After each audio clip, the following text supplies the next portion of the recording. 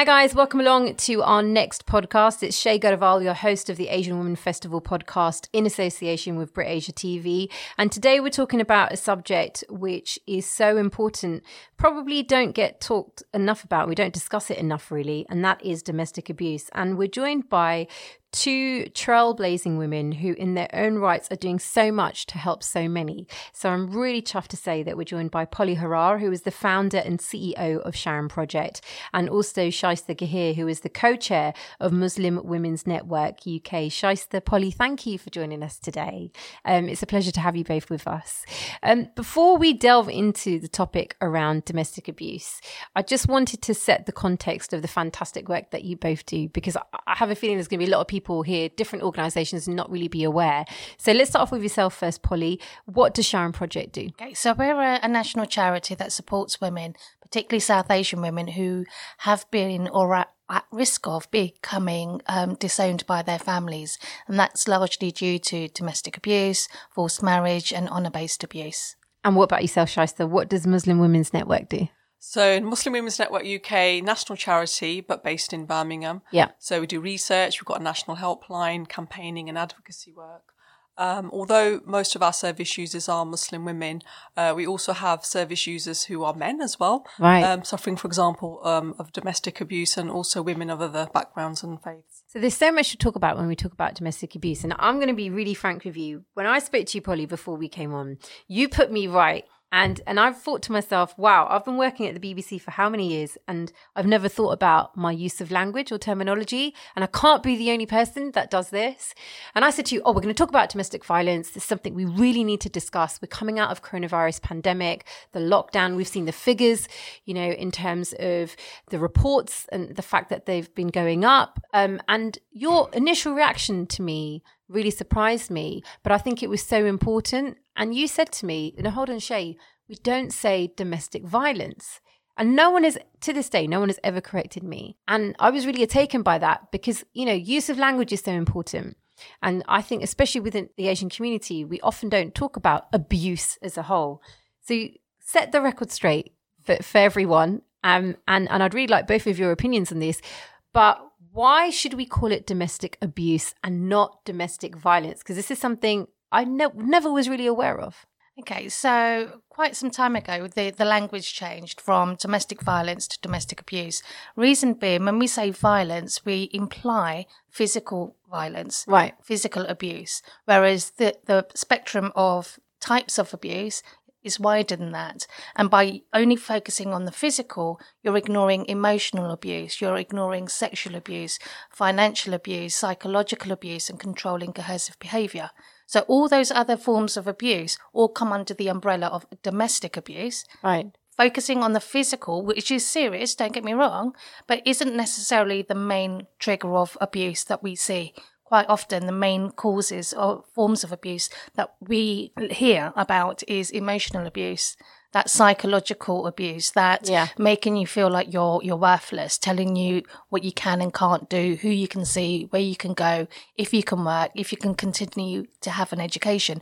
That is still a form of abuse. And as long as we focus on the physical, we're ignoring all of those other types of harms. So what is domestic abuse then, Shaista? Because I think Polly's really explained it, and I'd just probably add a couple of more things to that list. I think sometimes abuse can be non-verbal and non-physical as well. So, for example, when you isolate somebody as well, or when you ignore somebody, but it's a repeated pattern. Another thing that I would add is spiritual abuse as well. We had one case where a husband wanted his wife not to go to work, not to have an education. He just wanted her to get pregnant. And she was saying, no, I want to go and do all of these things. And then he called a faith healer or an imam to the house. And then they locked her in a room and gave her so-called holy water, and they pinned her, to the ground to do that. And then she ended up calling up our helpline, and we had to get her out of the house. But it was under the guise of spiritual abuse. Wow. Yeah, so it was justified using faith. So sometimes what happens is when abuse is done, faith is used to try and silence the person. Because faith in South Asian communities is quite huge. It's absolutely. quite a big part of someone's life. So that faith can be used to, wrongly used, incorrectly used, to control someone and stop them from asking for help. It's interesting because when we talk about this, I'll be really frank with you. We've all seen the reports, okay? The stereotype, especially within the UK, is of submissive Asian women, of the fact that, women have no independence, we are constantly controlled. And there are many women, and I think both of you actually break that stereotype, who are showing that, you can have your own lives, you can be highly successful and do what you want to do. And sometimes when we have these conversations, there are those women within our community who are like, we need to stop talking about this because it's just implying that all Asian women can't live their lives and all Asian women are forced into marriage, which is not the case. But the truth of the matter is, and we've seen the reports, especially with coronavirus and the lockdown and the pandemic, this is happening, and it's happening at the worst time, but it's really happening with Asian women, isn't it? And men as well. But I think the other thing with the domestic abuse is it can happen. You can be any age and you can be of any educational background. So it's right. Not, sometimes you have that stereotype of the poor, oppressed Asian woman brought from a different country. But some of the callers that calling our helpline, they're educated women with degrees and PhDs and highly professional, but they are scared to ask for help. Sometimes they don't recognise abuse. They don't sort of see that as abuse. Perhaps they might have seen their mothers go through it, so it's kind of normalised in their mind. And to be sort of patient and stay strong for your children's sake, or they might be they might have given up their career temporarily. They might be financially independent on their partner. And we've had situations where women say that we have tried to go back, leave and go to our parents' house, but our parents have sent us back and said, well, no, go and make it work. What? And, no matter what, you should be only be leaving that house, after, you've died or something like that, because even now in 2020. Yeah, now. These are women that are born in this country. And what was really interesting in one particular case is because they don't want the stigma or the shame of divorce. And there's one really interesting case we had. A woman was in the refuge for the third time. And she said, this time, before I leave this refuge, I want you to help me get an Islamic divorce. Because if you don't do that, what will end up happening is, and this has happened twice before, when I've left the refuge and gone out of here to try and build up my own life, to try and get a divorce and separated from my husband, my own parents have forced me and pressured me to go back to him. So this time, if I get my divorce and leave, then my parents won't pressure me. Yeah, won't pressurize me to get back together with him. I find it like, you can probably tell I'm so angry because you're thinking, hold on a second, these are women. I was born and brought up in this country, and I always pride myself in saying I'm so independent, and I have a husband who supports me. In fact, sometimes he irritates me the amount that he pushes me to do things when I just want to sit at home and do nothing. We all have those days.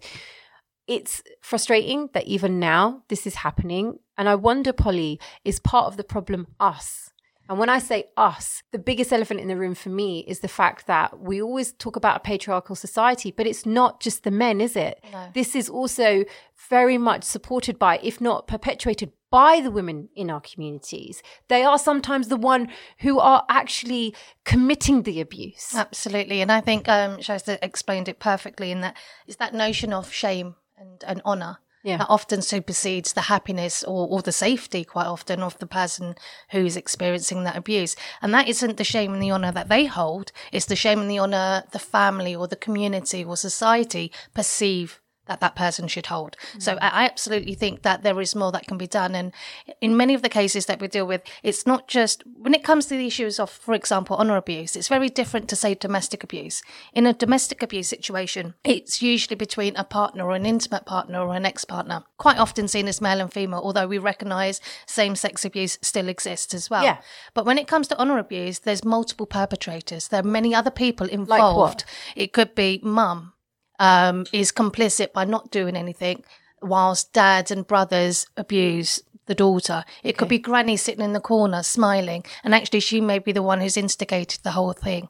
In the cases that highlighted cases that we recognise in this country, when it comes to these types of abuse, quite often it's multiple people involved, and not just within the family, but also within the community. Auntie walking down the street saying, did you see so-and-so wearing such and such? Could be complicit because she's now put that person at risk. Whether it was true or not is a different matter. So I agree with you that we as women have a role to play in ending domestic abuse. But we need to be aware of what our actions are and what support is available, and be that support. During lockdown, we've seen so many acts of kindness, people supporting their neighbours, checking in on people, getting them food and parcels. I mean, it's been phenomenal. And what I would love to see is communities, particularly the Asian community, do the same for women. Check in on people, ask if they're okay. Yeah. And if you don't like the answer, if they say they're not okay or they're uncomfortable, then don't feel uncomfortable and then do nothing, because that shouldn't be an option. We should all be looking after each other. We're all supposed to be there to support each other. And it seems to me that there's this invisible wall that people tend to hide behind, going, oh, it's not my problem. It's happening to somebody else. It doesn't affect me. Well, actually, it kind of does. Something I did want to talk to you both about, and part of the reason I want to talk about this is because, as a mum, like we all do, we all think about our upbringing. And this, I feel, is one of the biggest taboos when we're talking about domestic abuse as well. And that is to do with sexual abuse. Growing up, my father used to do something. I remember I was 7 years old, and I genuinely thought everyone did this. And it wasn't only until I went to secondary school that I realised not everyone does this. I think I was 6 or 7. My dad used to say to me, and my brother, he would sit both of us, and he used to say, I want you to make a circle with your arms. And so for anyone who can't see, I'm just waving my arms around me, make an invisible circle around me. And he used to say, that's your personal space. No man or no woman comes in this circle. And if they do, it will be me or mum. And why would we do that if you're having a bath? And he used to really try to, and now I understand. My father was trying to say to me in uncertain terms, no man or no woman touches you. And made me at that age understand sexual abuse and what was happening. And I thought everyone talked about it. And it's only now as a grown woman when I say that, people are like, my mum and dad never even had the conversation about sex with me. And I wonder, is that part of the issue that we don't feel comfortable? Even now, I guarantee there'll be people listening who are going to cringe at the fact that I've used the word sex, sexual abuse, child abuse, because, rape, all of these things happen at different ages. It can happen to anyone. But I find within our communities, we just don't talk about it. Do you see what I mean? I wish lots of parents would have that talk about personal boundaries and space and that safety talk, because I think most don't. And we have a lot of calls on our helpline from adult survivors of sexual abuse.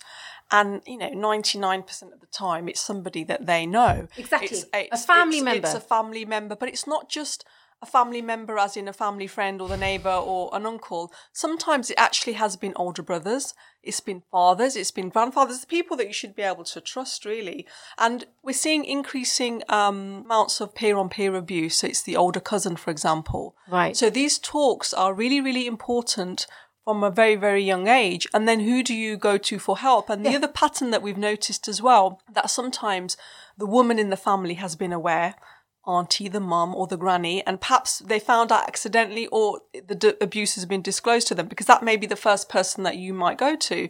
And then they've covered it up because it could be that, oh, well, actually the abuser might be on the mum's side of the family, or maybe it's on the dad's side of the family, and they just don't want to rock the boat and they cover the abuse. But what that then ends up happening is that then the abuser will carry on and abuse other members of the family. That's what my mind boggles. When I say I'm a mum, like I genuinely am so thankful that my dad did it, that he talked to me, right? But it's disgusting. It really is bloody disgusting that in 2020, we can't talk about a vagina. We can't talk about a period. We cannot talk about a penis without everyone freaking the hell out that, oh my God, did they just say those words? And these things are happening. And like you said, and I bring it back to women because we're trying to celebrate each other. But if we're brushing it under the carpet, how do we ever expect any form of domestic abuse, but especially when we're talking about sexual abuse, which again can come if you could be married and you're raped by your husband. There are so many different things. How do you expect that to change if we can't, we're still not comfortable talking about these things? But this goes right back to, like you said, childhood, right? How many people listening have had an experience where they've gone to a big wedding or a family gathering and the mum has said, oh, go and have a dance or go kiss auntie or go sit on uncle's lap or give Jaja a hug, whatever it might be. What they're actually doing is saying your body doesn't belong to you. Right. And if I tell you to go sit on somebody's knee or give so-and-so a kiss or dance because it will make me look good, what they're actually doing is saying that everyone has the right to enter that circle, that space. Yeah. And that's where we need it to stop at the very beginning. Stop using children and ignoring children's wishes. Not even shaking hands. We know right now we're not shaking hands. But the reality is it's a voluntary action. But if you're a child and you're being told you have to kiss or hug or touch another adult, that you're normalising that behaviour. So as they grow up, They think it's okay because they've been conditioned to do so. So I think there's a huge responsibility from a young age in order to address that. And the second point around that is when a child does disclose abuse, it's really hard. Particularly, quite often, we were talking about this earlier about the National Inquiry into Child Sexual Abuse, which we were involved in a few years ago. And from that report that we did, and I was on the panel looking at child sexual abuse within the familial environment, i.e. within the family. More often than not, when a child did disclose abuse, it was either to a teacher or to the mother. Okay. And in 70% of those cases, it either got worse or nothing happened. Wow. And so that needs to change as well. Yeah. We need to flip that narrative that what is a safe space, you should be able to disclose. Firstly, it shouldn't happen in the first place, and education plays a key role in that. But it also plays a key role within the family. As families, we need to have those conversations. Not that it happens to other people or it happens to bad children. It can happen to anyone. Yeah, that's right. And if it does happen to your child, God forbid, anyone's child, then they need to have that support. But if they feel that they can't talk about it, like you said, we still don't talk about sex. Yeah. We don't talk about periods. We don't talk about, thankfully, this is now becoming more mainstream and we are starting to address these issues. But for generations, it still is the case that certain topics are off the subject. They're off the subject. And I wonder, because I know like my mind boggles right now because it's that, you're thinking of it. It's such a wide spectrum to discuss when we talk about domestic abuse. And yes, I feel like we're only touching the surface of what there is to talk about with this. And I know it's quite a sharp left turn as I'm trying to move and navigate in this conversation. But you mentioned, both of you earlier on, about emotional abuse and psychological abuse and control that could be financial. And I just wonder if we could talk about that side of things as well, because often, and I think you're both going to agree with this, I believe within the Asian community, we put pride and then shame at such a high pillar that, we will never talk about anything because log ki kahenge, what will people say? That's all we're ever worried about. And I feel that possibly, and correct me if I'm wrong, but is part of the reason why within our community we're not dealing with domestic abuse, whether it is psychological, because we don't want anyone else to know about it. We don't even recognise it as abuse, because if you're not physically being hurt, if he's just saying something to you, that can't be abusive. Well, actually, that's probably the most harm. I'll give an example of this woman, and she had a love marriage, against her family's wishes. Okay. So that made it a little bit harder really for her to... Yeah. It's her against the world. She rings up the helpline. So she's actually, fought the world to marry this guy. And she was in her 20s. But she sort of, when she rang, I think eventually she rang because she got depressed, and that's why she'd rang, not because she thought she was being abused. She didn't recognise the abuse. She rang because she was depressed. And when we sort of unpicked her situation, and the situation was this, that he would go out to work and lock her in the house. And this is someone born and brought up in this country, educated in this country. Yeah. And she was not allowed to wear makeup. She had to stay in her pajamas all day. She had to come off all of her social media. He would come home and check her text messages. If she went to the GP or shopping, he would then escort her, but he would lock the door from the outside. So the safety risk here, she was allowed to go to the back garden. So she was allowed out there to maybe put the bins out, sit in the garden. And eventually, she had a baby. So he thought, that will keep her busy. So she's not going to want to go out. And she was escorted everywhere.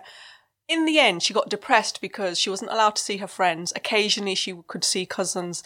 pretty much hardly spoke to her family as well. Her family were on speaking terms with her, but I think, he uses an excuse, well, your family don't like me.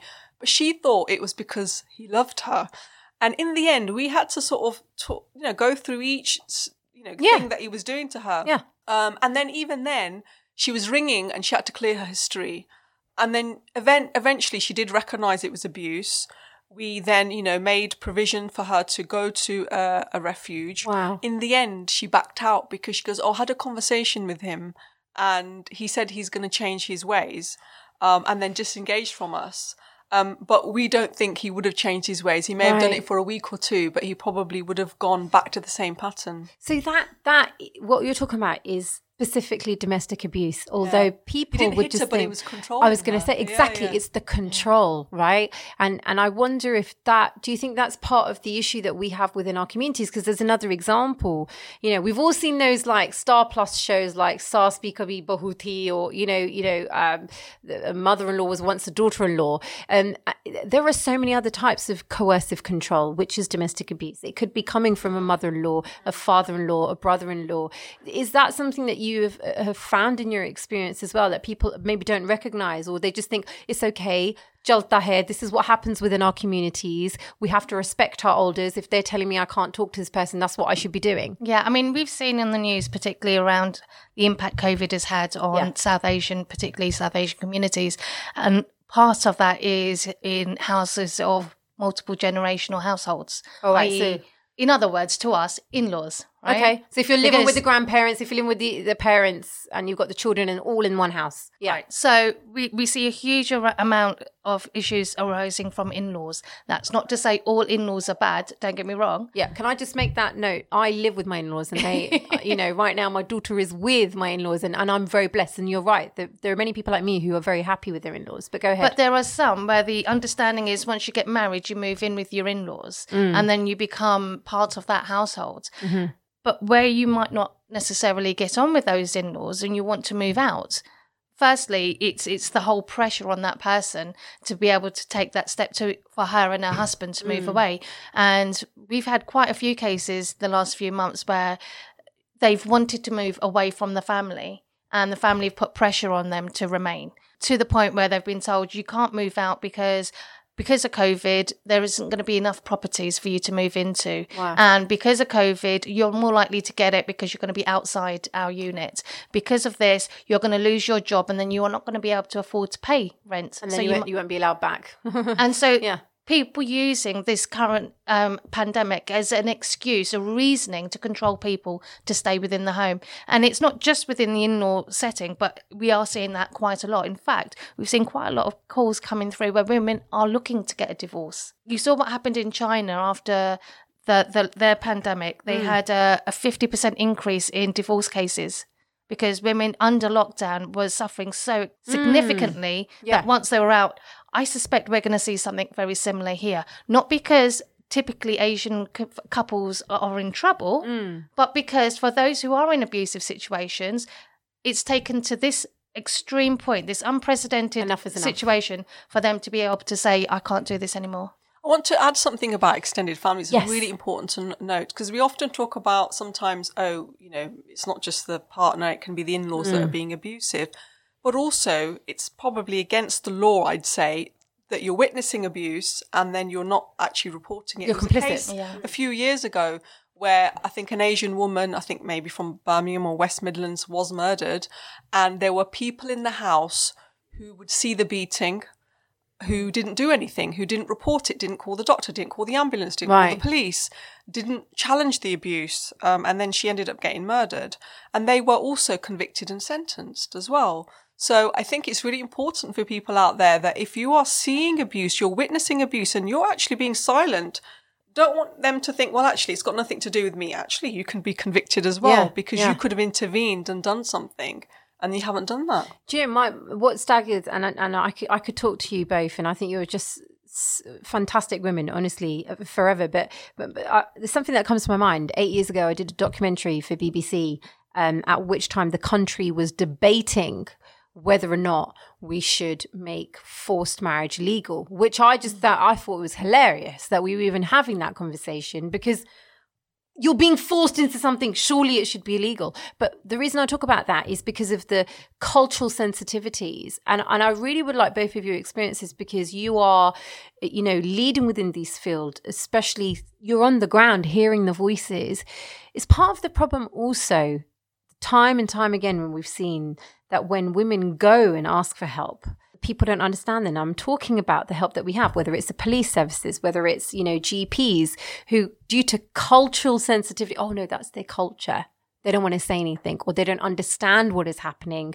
So even if a woman is, or a man, let me be clear, a man or a woman is asking for help, it's not reaching to them fast enough, because we've got a lot of explaining and understanding to do in this country around the South Asian community and understanding what is right and wrong, really. I think that when it comes to forced marriage, I think police are a lot better now. I think they do recognise it. In fact, they probably, want conviction, so they probably will get onto that straight away. But I think it's the honour-based abuse that's probably not as well recognised. So, for example, we get quite a few calls where it's a relationship, boyfriend, girlfriend, and the woman rings in, or the young woman rings in and said, actually split up with my boyfriend, and now he's blackmailing me with revenge porn. Wow. And he is sort of saying, this is going to go to your family, your dad, right? And then she's then becomes at risk of honour-based violence. But in the police's mind, revenge porn, and it's not online yet, so therefore we can't do anything yet. So they kind of see it from a particular lens. They don't think actually there's an element of they are utilising honour-based abuse. They're using that as a threat. So as a tool. So one of the things that we're saying, that they're looking at the revenge porn law to maybe, I think, upgrade it and look at it again. And we're saying actually you should probably increase sentencing for those who use the honour-based abuse element as a threat, and their sentencing should be increased. I have so much that I have to thank you. I guarantee anyone listening will just want to just thank both of you for the amazing work that you're doing. But something I want to ask you, I feel drained. It's 28 minutes in. I'm like, wow, I could go so much to process. No, but what I mean by that is, I know anyone listening is going to be like, this is happening and it's going to be emotionally draining. And I just want to know from both of you, what gets you up in the morning to want to be able to do this kind of work? Because I am so inspired, but at the same time, you have to be a particular kind of person who is going to go up against sometimes not a person, but a whole family, right? When you're dealing with this. And the likelihood is, sadly, like you just said earlier on, even if a woman knows or a man knows they're a victim, it may not be a success story. They may end up just staying within that situation. How do you both manage to do this every day in, day out, I wonder? Can I tell you a story? Please. Okay. About 5 years ago, on a Friday evening, I received an email from a young girl saying she's been forced into a marriage. Mum can't do anything. Dad's pushing it forward. Can I help? I had 10 minutes. This is what we call the one chance rule. You've only got one chance to help that person. And with that 10 minutes, we looked at the safeguarding and created a plan to keep her safe over the weekend and have a plan for what to do next. On Monday morning, and we kept in touch. She had a mobile phone taken away from her over the weekend. So all weekend I was petrified for her. Come Monday morning, because we had made a plan in 10 minutes on the Friday night, the police arrived at her door at 6 a.m, not in uniform. She was aware of that, and she was able to come down before everyone else woke up to open the door to let them in, because she physically couldn't walk out that door unless they were there. Wow. They were then able to rescue her and take her somewhere safe. They arrived so early so as not to let the neighbours see that the police had arrived. Protect the family. They arrived in plain clothes to ensure that there wasn't any conversations or twitching the curtains and such. But the most important thing was to get her safe. She was safe, and at one point she was so impressed with the way the police had supported her, she actually said she wanted to be a police officer. Wow. Because she wanted to help others who were in the same situation as her. Fast forward to a few years ago now, when Instagram just started.